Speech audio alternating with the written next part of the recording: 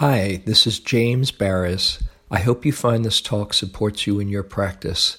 If you'd like to support my teaching, you can use the donate button underneath my picture on Dharma Seed to do that. Your support is greatly appreciated.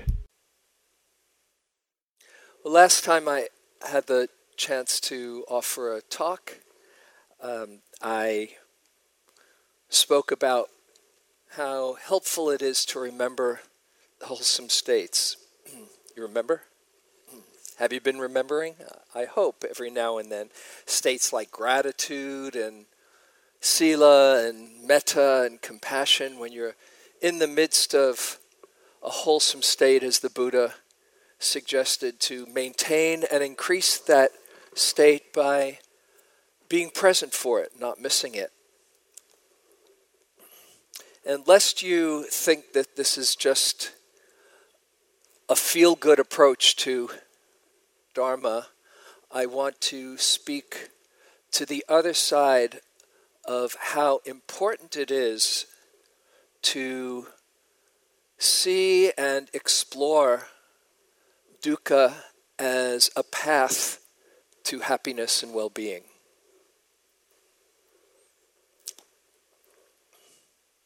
At this point in the retreat, things are cooking, or you're cooking. As I said this morning, there's no beginning, and for some you're in the middle, and for others you're just launching onto the second stage of a 2-month retreat. And so it's natural that you're kind of opening to many different parts of experience. Some of you might be in the middle of a sukha phase. Wow, just seeing things and how empty they are, or how connected I feel today. And others might be in a different phase today in your practice, where you're going through memories or stirred up feelings and emotions that you perhaps thought you had taken care of on your last retreat.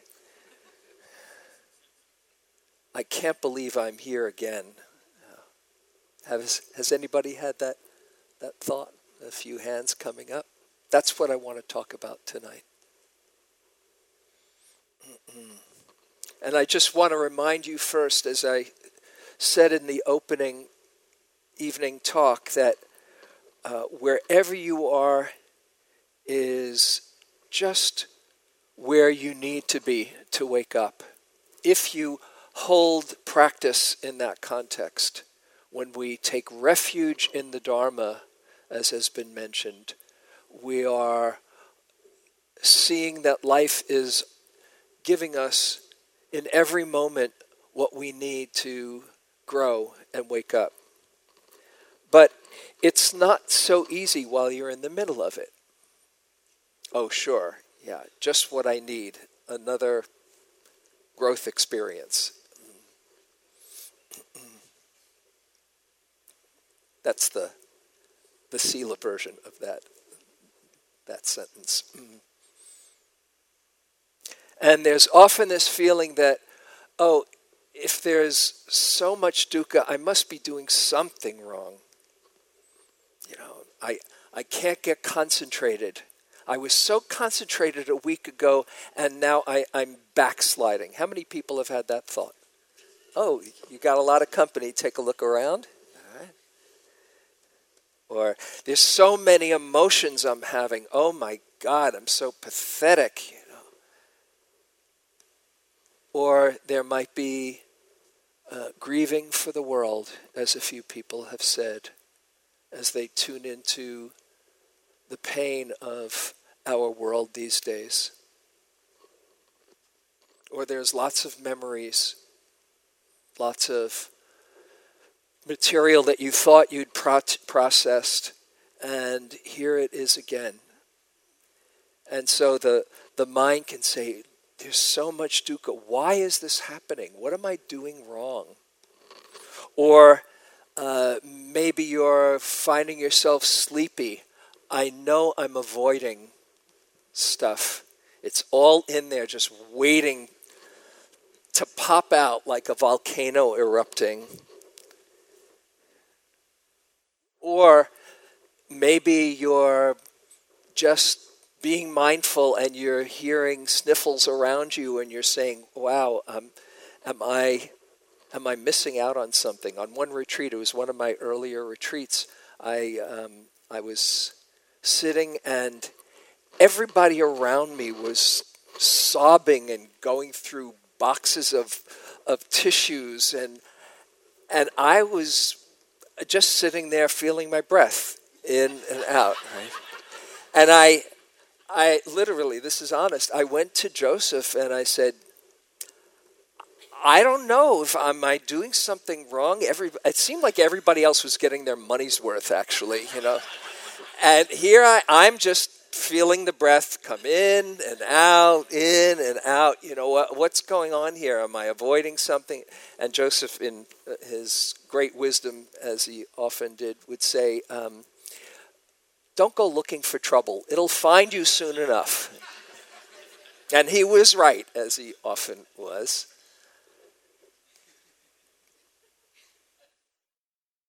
So if you are in, say, a dukkha phase or a dukkha day or period, I want to share with you perhaps how to hold this, that you're not doing something wrong, that this is a very important, essential part of the process.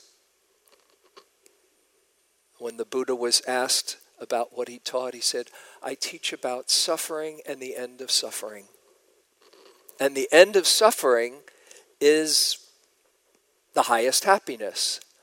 But he started out his teaching, first noble truth, there is suffering in life.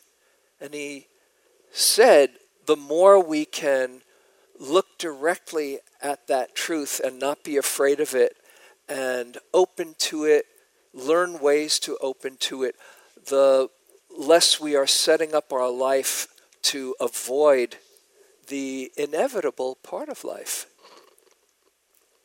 So, how to see this phenomenon as an integral part of practice and actually not only avoid it, but see it as a welcome path to freedom. It takes a willingness, it takes courage, it takes learning how to be with things, knowing what our limits are, knowing how we can find balance in the midst of the dukkha. But as I said when I was talking about that, those wise efforts, it's not just about cultivating wholesome states and maintaining and increasing them. The other side of the equation is doing what you can to guard against them, but when they're here, they're just part of being human, learning how to work with them and overcome them and transform them. And he said that dukkha is a path to freedom. You have been hearing about the 3 characteristics. Was there a talk yet on the 3 characteristics? Not yet. What's that? Just impermanence. You've talked about impermanence. The 3 characteristics, probably most of you are familiar. Impermanence, anicca. Dukkha, unsatisfactoriness. And anatta, the selfless nature of experience. And why those are so key to understand, why those are the really the essence of the flowering of wisdom, is that any one of those 3 are a path to freedom. Some people more naturally are tuned into the impermanent nature of things. And so that's their doorway, seeing, oh, it's all changing. No need to hold on. It's a futile experience to hold on. And you see the empty nature of this changing flow of who we are. For some people, they're more inclined to see that empty nature and just see, oh, this is all just a game called me, these 5 aggregates. And as you tune more into that doorway, you see the other 2, but that is your gateway to awakening. And for some, many, dukkha is the path to freedom. For whatever reason, your curriculum has brought you some pain and sorrow and suffering in your life. And so that is your doorway to come to terms with that and to transmute that from fear and self-pity or judgment into compassion and wisdom and freedom. And another list that the Buddha talks about this as a direct path to awakening is one of my favorite lists, which is called Transcendental Dependent Arising. Did I mention that here? No, maybe. You perhaps are familiar with the wheel of dependent origination, the wheel of samsara, where out of ignorance there's form that gets created, and then there's 6 sense doors, and then there's contact, as we were talking about earlier today, contact between object, sense organ, and consciousness. And out of that contact comes Vedana, which I think was just spoken about, and out of Vedana comes often a reaction of grasping, and out of craving, then to grasping, and then to becoming, and then to suffering, spoken of as sickness, old age, and death. And then the cycle goes around and around, both from lifetime to lifetime and from moment to moment. That's the wheel of samsara. But there's another teaching that the Buddha gives that is how to get off the wheel of samsara. There's a benevolent tangent that gets you off the wheel. And that starts with those last 3, old age, sickness, and death, that are combined together into dukkha, suffering. So the first step on this teaching is, yes, there's suffering in life. And then the second step in this transcendental dependent arising, you can Google it if you'd like, is that suffering can be a causative factor for faith to arise. Not always. Suffering can lead to bitterness, it can lead to fear, it can lead to confusion, it can lead to negativity and anger. But it can, when properly understood, lead to faith. And faith can lead to gladness. Gladness can lead to joy, can lead to happiness and concentration and equanimity, all the way to the stages of deepest freedom and awakening. Now, how can that be? How can suffering lead to faith? Let me just ask you, in your own practice, how many people here have been motivated by their own suffering to try to find some answers, to make sense of what's happened in their life that have led them to a deepening connection to the Dharma? Take a look around. That's how it works. suffering shakes us out of our complacency and makes us look for, what is this? How can I find some meaning in this? And I just, actually before I go on, I just would invite all of us to take a look and go inside, and looking back on your life, just think of a challenging situation that you have gone through. Not that you're dealing with now, but that you have gone through in your past.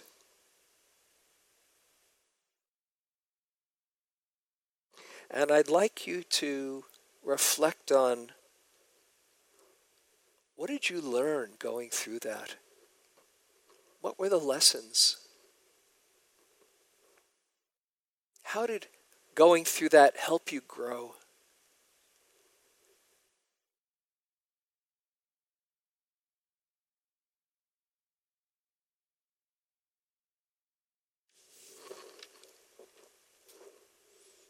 Okay, you can open your eyes. I'm curious, in just a few words, the essence of the lesson. We can take a few comments. Anyone? Yes. Causes and conditions. A very profound understanding. It's just causes and conditions. Thank you.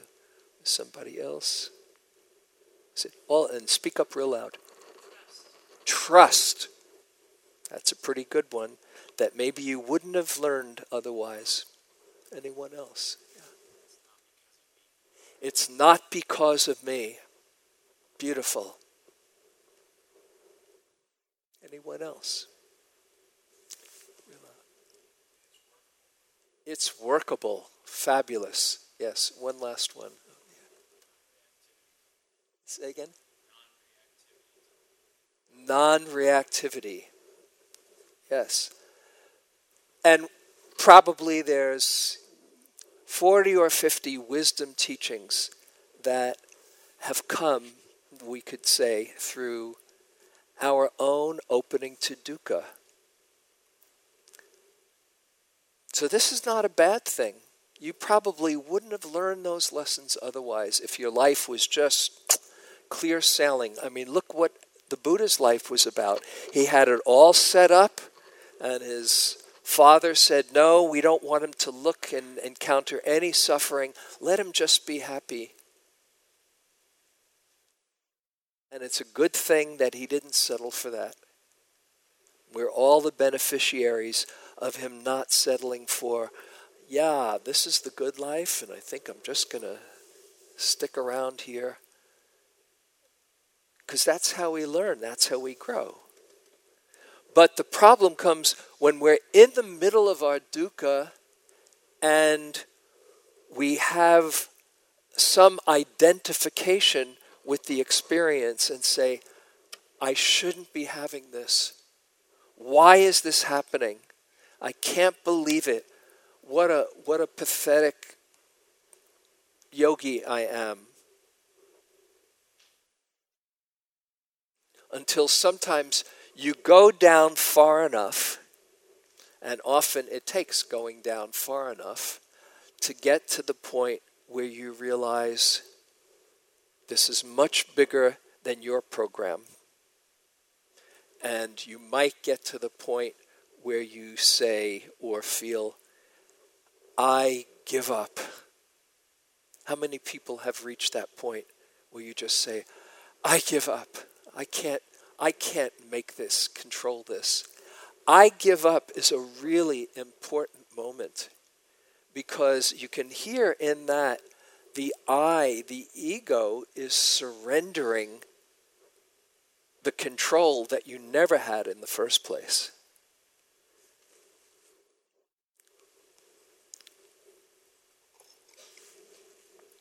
And in that, you open with humility.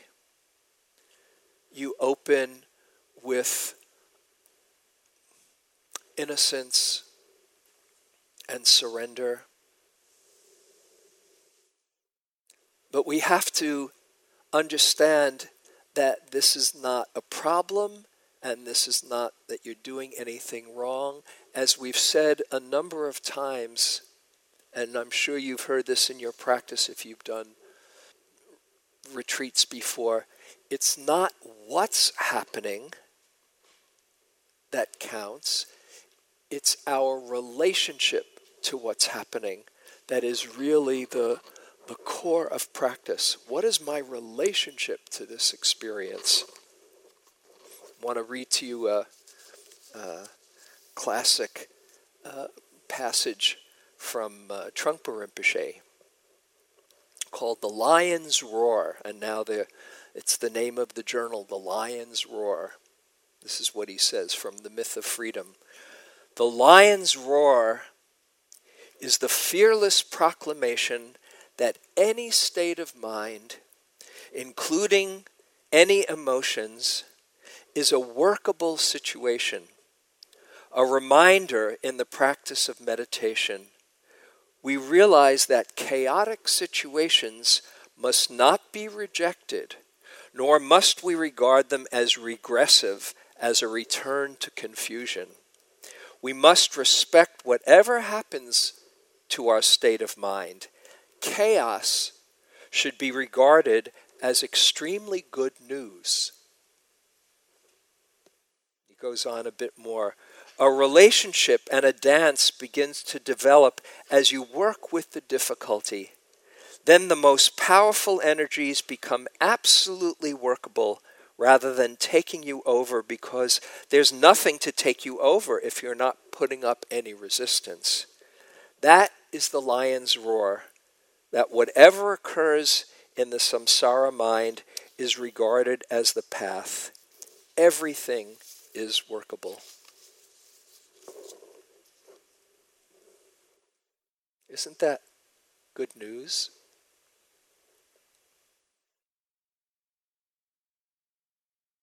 And as I said earlier in the retreat, one of my axioms that I really hope you get, it was a huge revelation for me.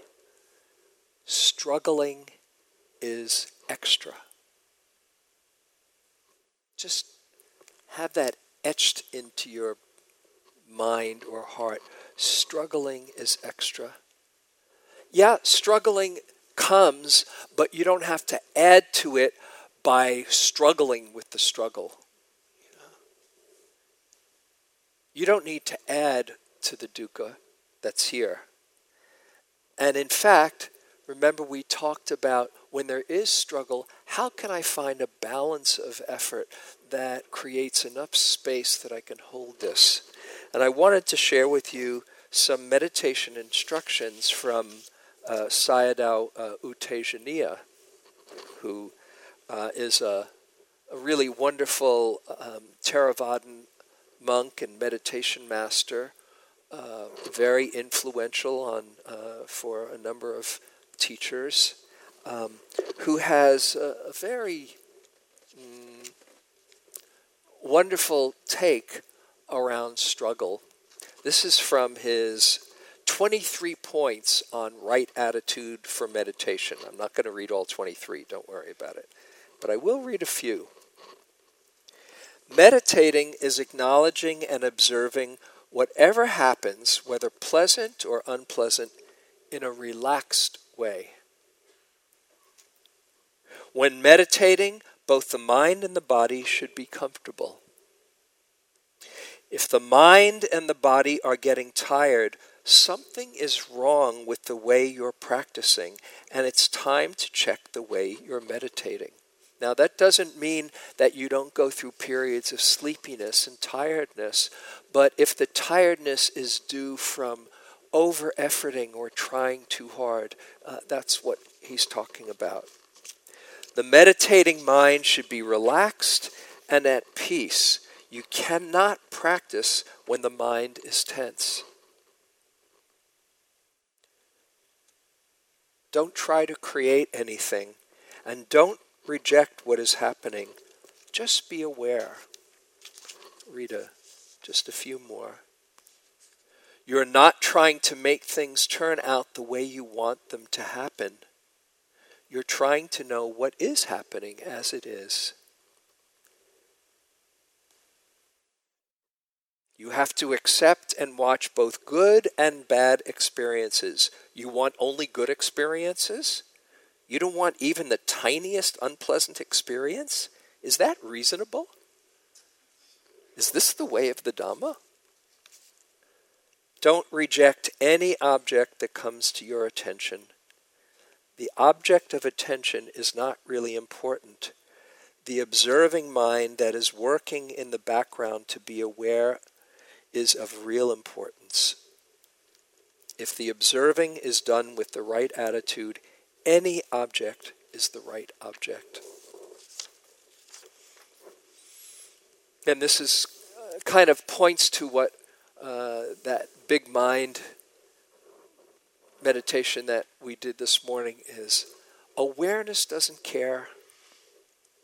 Sorrow, joy, pain in the knee, bliss in the heart. It's like this, as Ajahn Sumedho says. So, you hear that and you say, oh, I've got to relax more. Here's the corollary to that.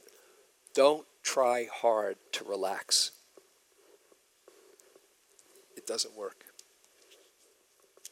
Good, try it right now. Try really hard to relax right now. Really hard. Because any kind of contraction of mind, and you're working against ease and relaxation. So the key word, which we've mentioned a few times, is allow.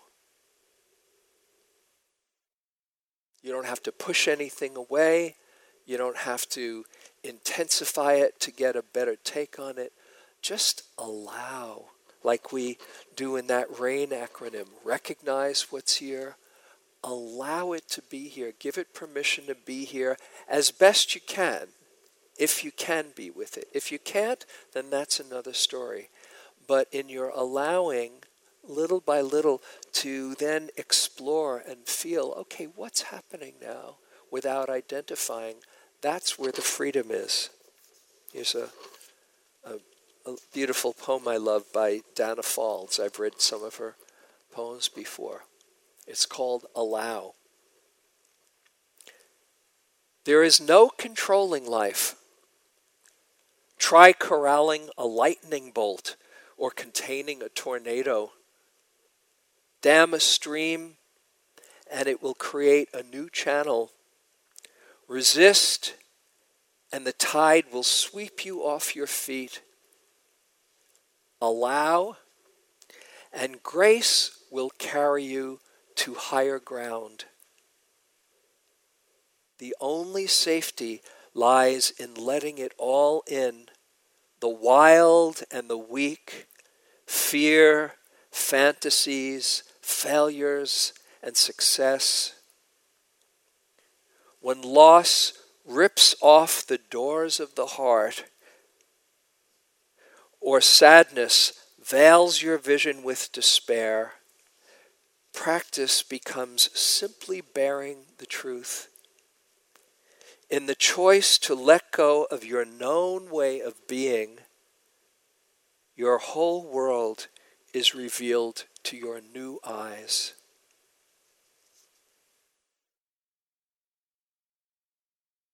Allow and grace will carry you to higher ground.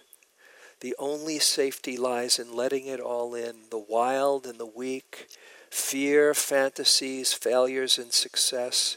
When loss rips off the doors of the heart, or sadness veils your vision with despair, practice becomes simply bearing the truth. In the choice to let go of your known way of being, the whole world is revealed to your new eyes.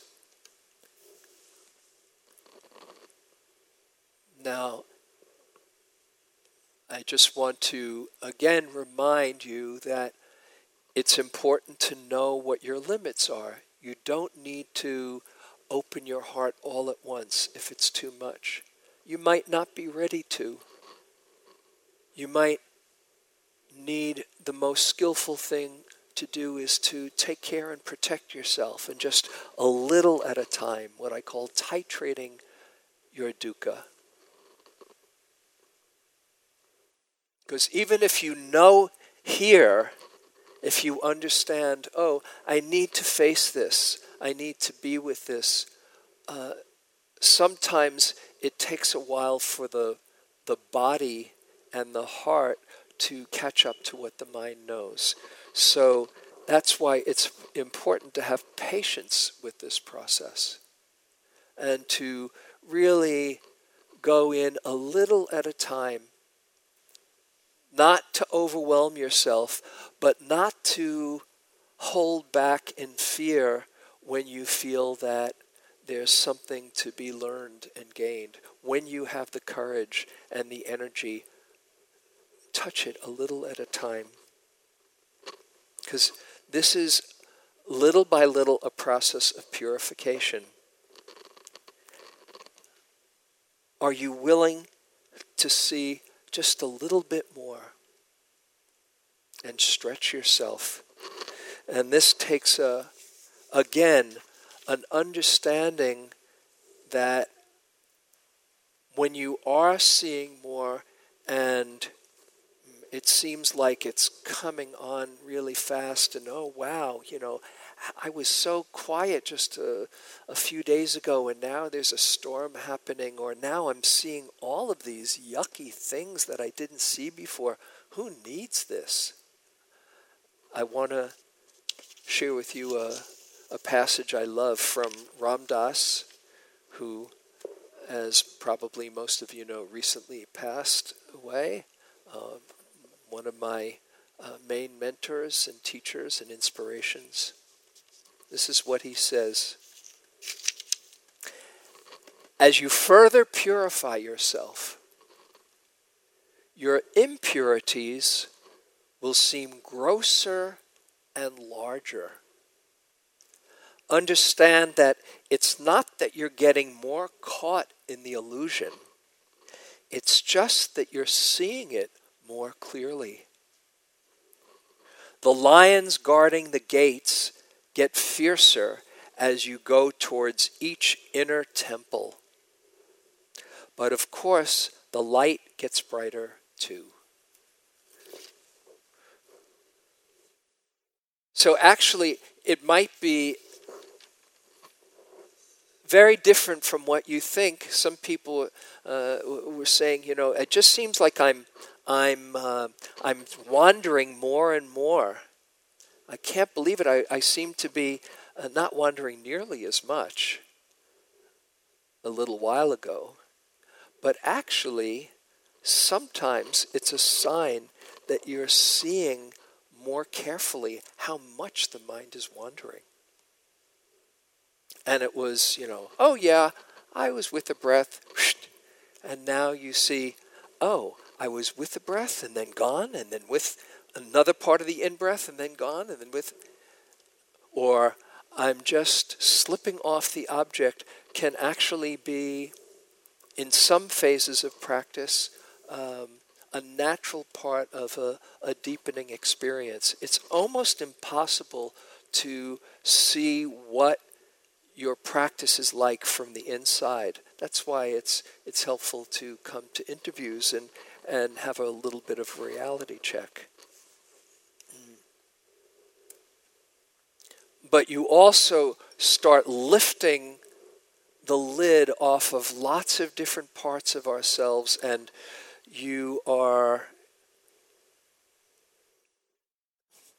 life is revealing what you're ready for it to be seen.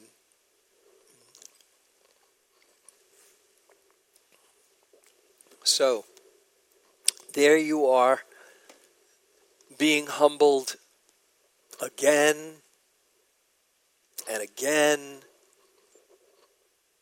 and again and again. And you might, particularly if you've had a lot of practice, say, I know I'm stuck, but I still can't get out. That's a really hard part of this journey. I know, just don't take it personally. It's all just empty phenomena rolling on, but it's not working. What do I do? And then we get really humbled, and believe me, I know, and I could probably speak for everybody up here, know what it's like to be really humbled again and again, even after you've been practicing for years and years. And I always think when I'm being humbled every now and then is probably a good thing. Not as a steady diet for, this decade, but every now and then when you are on your knees, you see, oh, I'm not controlling the show. And it really deepens our compassion. And actually from that humility and getting through it each time, there's a sense of confidence. Oh yeah, I made it through. Gosh, I didn't know if I'd make it through this time. I made it through the last 200 times, but this time I don't know. Oh, I made it through. Wow. It came and it went. And here's a key why you're in the middle of that, seeing what's going on.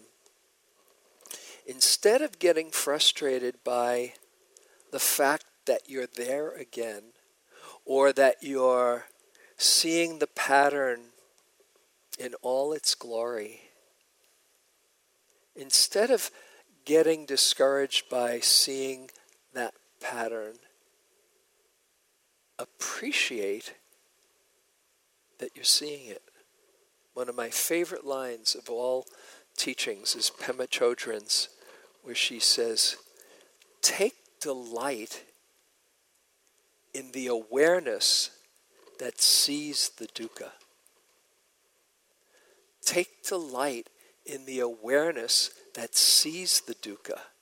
Because if you didn't see it, you'd be lost in it again and again and again. And so that's what waking up is about. Even the Buddha, after he was enlightened, there's a whole series of vignettes in the connected discourses, the Samyutta Nikaya, called the Mara Samyutta, where Mara comes to visit the Buddha after he's enlightened.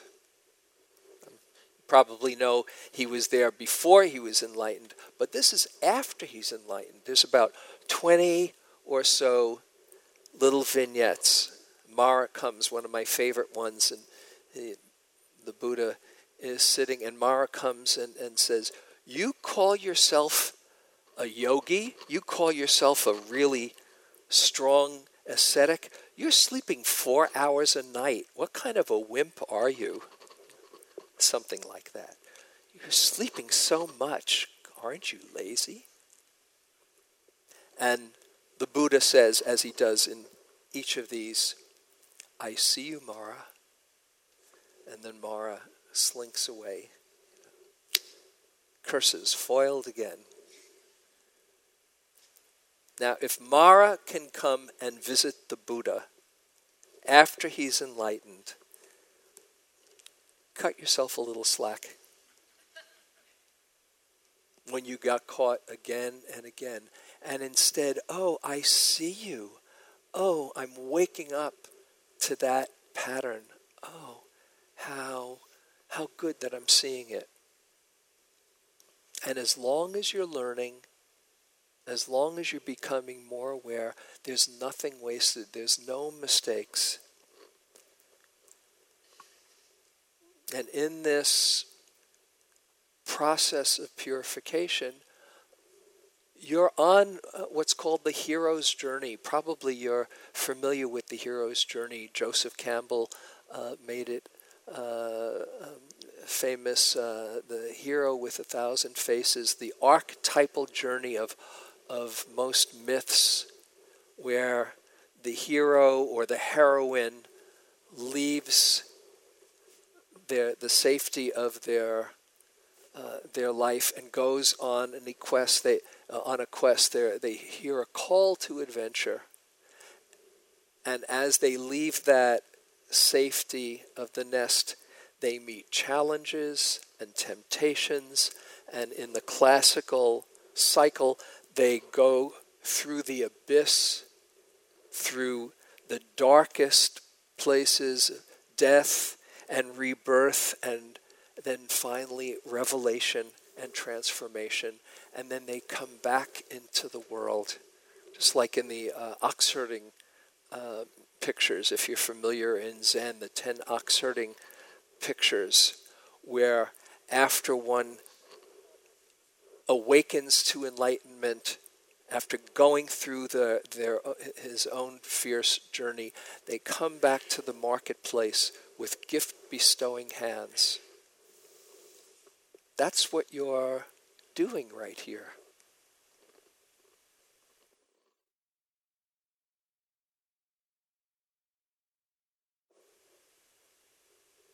We all know what it's like to go through what St. John of the Cross called the dark night of the soul, where it seems like all is lost, and then there's that transformation. My own journey, there's a number of moments that I can point to where it seemed like there I was, like Jesus saying, "Why hast thou forsaken me?" And those are the things that allow us to come back and be there for others. So when you're in the middle of that very difficult place, and there's fear that comes up, just know it's okay. Fear is part of the process. Wondering or doubt is part of the process. That as I like to think that anytime you're moving from your comfort zone to new territory, by definition, it's going to be uncomfortable. And fear is like the membrane from the familiar to the unfamiliar. As Jack Cornfield has a great way of saying it, fear, unless it's about actual danger, and fear is important to warn us when there's danger, but a lot of the time when it's just internal fear, fear is just really saying, about to grow. You're about to grow. And then it becomes like an ally. Oh, great, I'm growing. How exciting. How scary, how exciting. I mean, we pay good money to go on roller coasters, right? Or see horror movies. We like to be scared sometimes, Well, fear is just helping us learn to be with the unknown and see that we can learn to hold it with compassion, with metta, with mindfulness, with equanimity, with not taking it personally, with not identifying with the experience, and instead of, why is this happening to me? Oh, I get to see the human experience. I get to really understand it, not just for yourself, but for everyone. This is from the mother, Sri Aurobindo's collaborator. She says, "You carry in yourself all obstacles necessary to make your realization perfect. Always you will see within you that the shadow and the light are equal. If you discover a very black hole, a thick shadow, be sure there is somewhere in you a great light. It is up to you to know how to use the one to realize the other.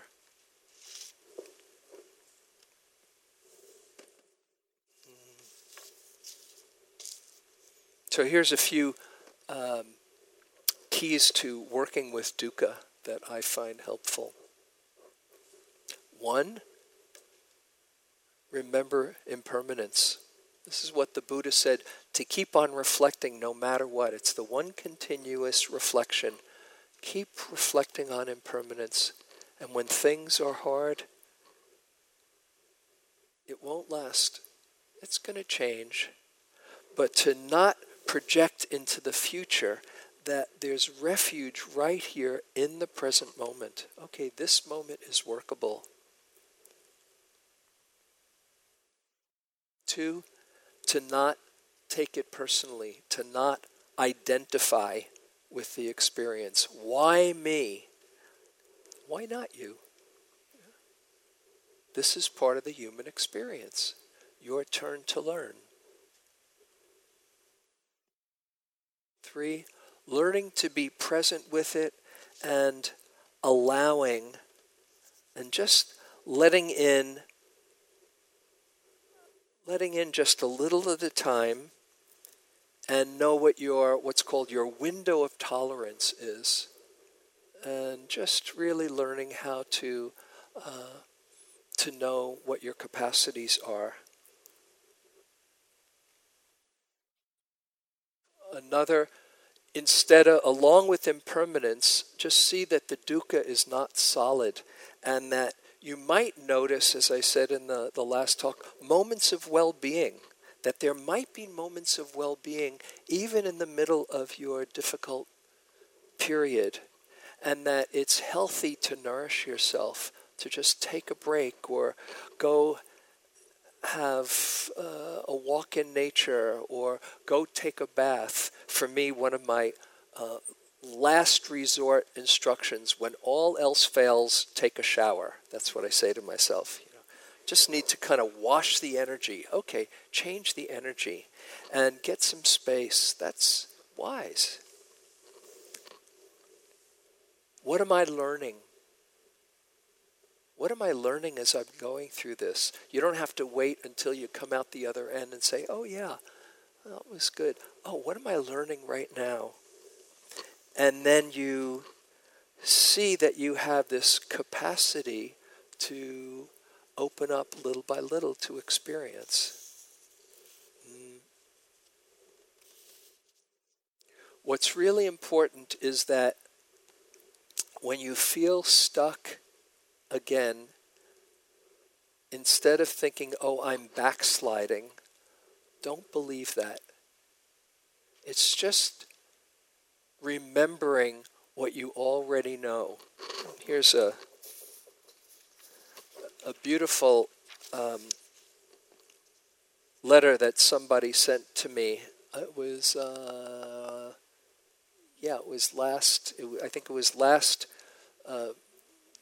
last year's 2-month retreat. This young woman who I support, she was here for the 2 months, and then we were here in February, and then she continued on to March, and then after the retreat, she wrote me about her experience, and she shared with me in that March retreat. It might have been 2 years ago, actually. In that March retreat, she wrote a letter to herself because she had been getting lost again and again. And this is one of my favorite pieces of Dharma wisdom from this young woman. She calls it Letter to My Future Self. Dear future me, caught in resistance, boredom, doubt or self-doubt, etc., etc. I know it may not seem this way right now, but it's worth it. Really, really worth it. And it's working. And you're not doing it all wrong. In fact, you can't really not do it right. Your intention is powerful. Even if you may not recognize it at the moment, sometimes it goes a bit undercover. But believe me, it's there. And that's all that matters. You're doing great. And you're wonderful. And I love you. And I'm so grateful that you're doing this. And I'm right there beside you with a lot of faith and compassion. Lean on it whenever you need it. All will be well. There is only one direction this can go.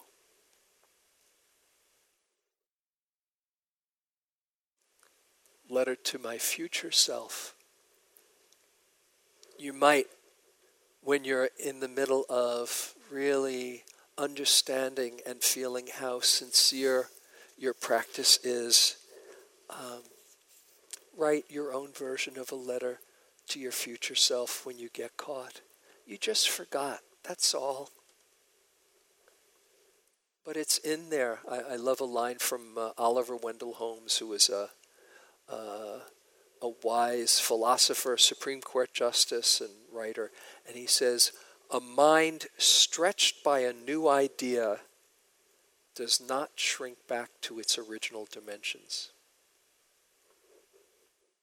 A mind stretched by a new idea does not shrink back to its original dimensions.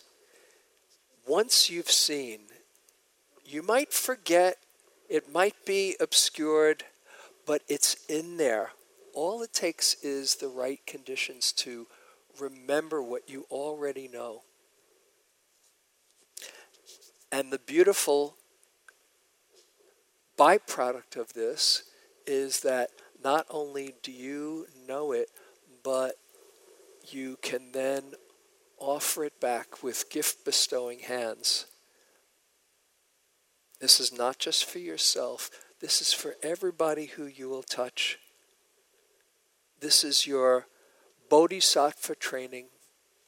That's how I see it. When I see somebody going through a hard time, and I know that they're sincere, and I know that they love the Dharma so much that they're going to hang in there with it, I see all the people that they're going to touch.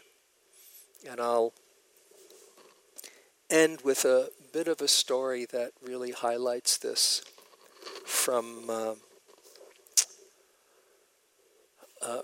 somebody who has sat here many retreats, and who I just saw this last week. Her name is Nancy, and I said, is it okay if I share the story? I think I might share it in my next talk. And she said, yeah, sure. I write about it in my book, Awakening Joy, in the chapter on opening up to the difficulties as a path to joy. So Nancy, I first met her over 20 years ago, 21 years ago, I think it was. Her 14-year-old daughter took her life. And it was, as you can imagine, devastating.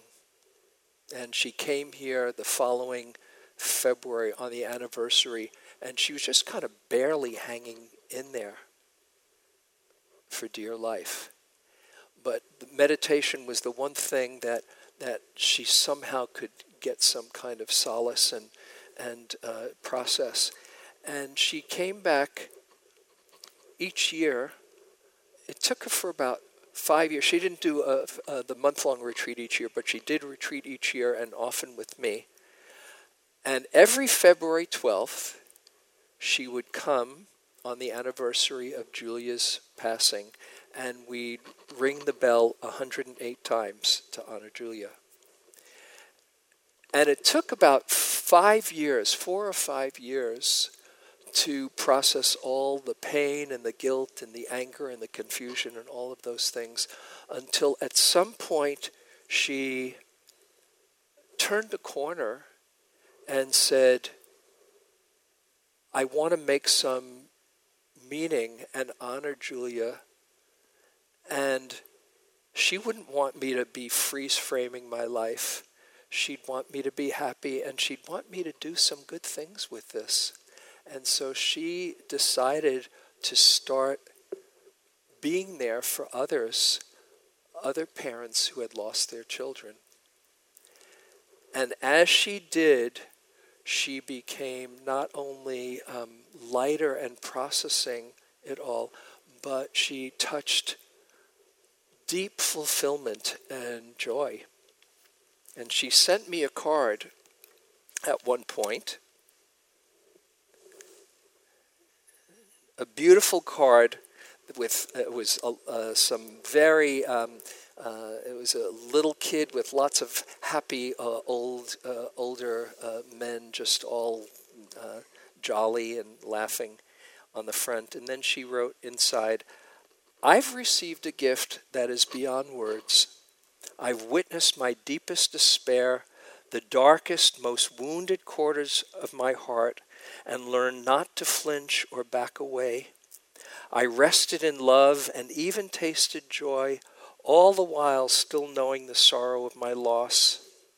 A few days ago, I held a bereaved mother in my arms as she sobbed she'd lost her son to suicide.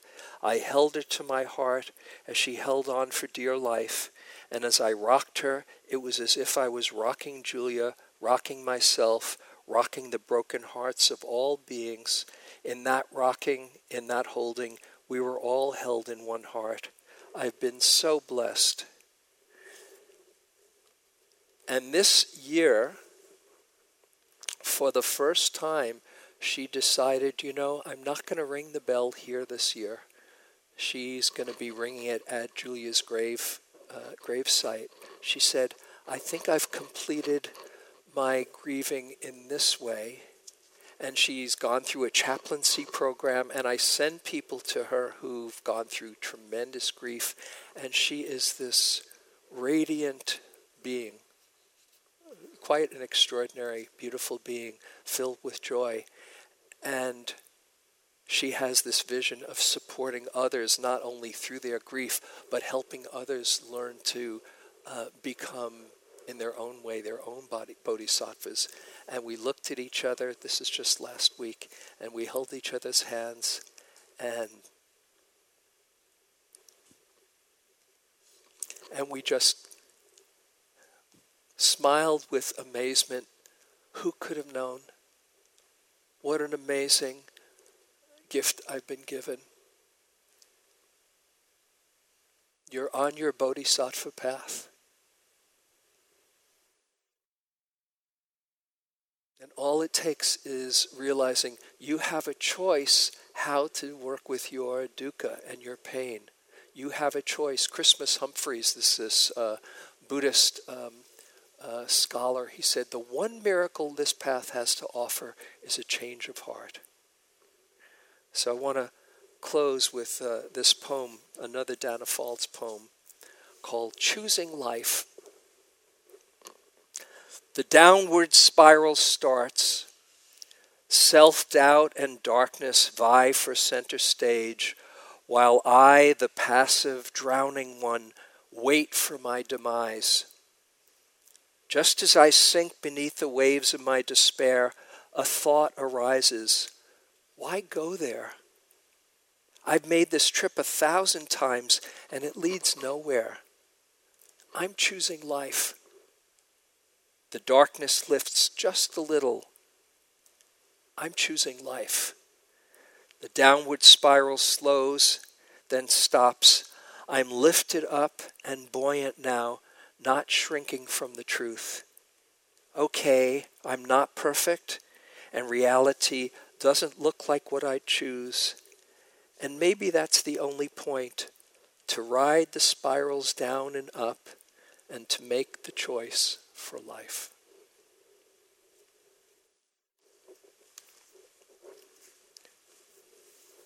let's just sit for a few moments.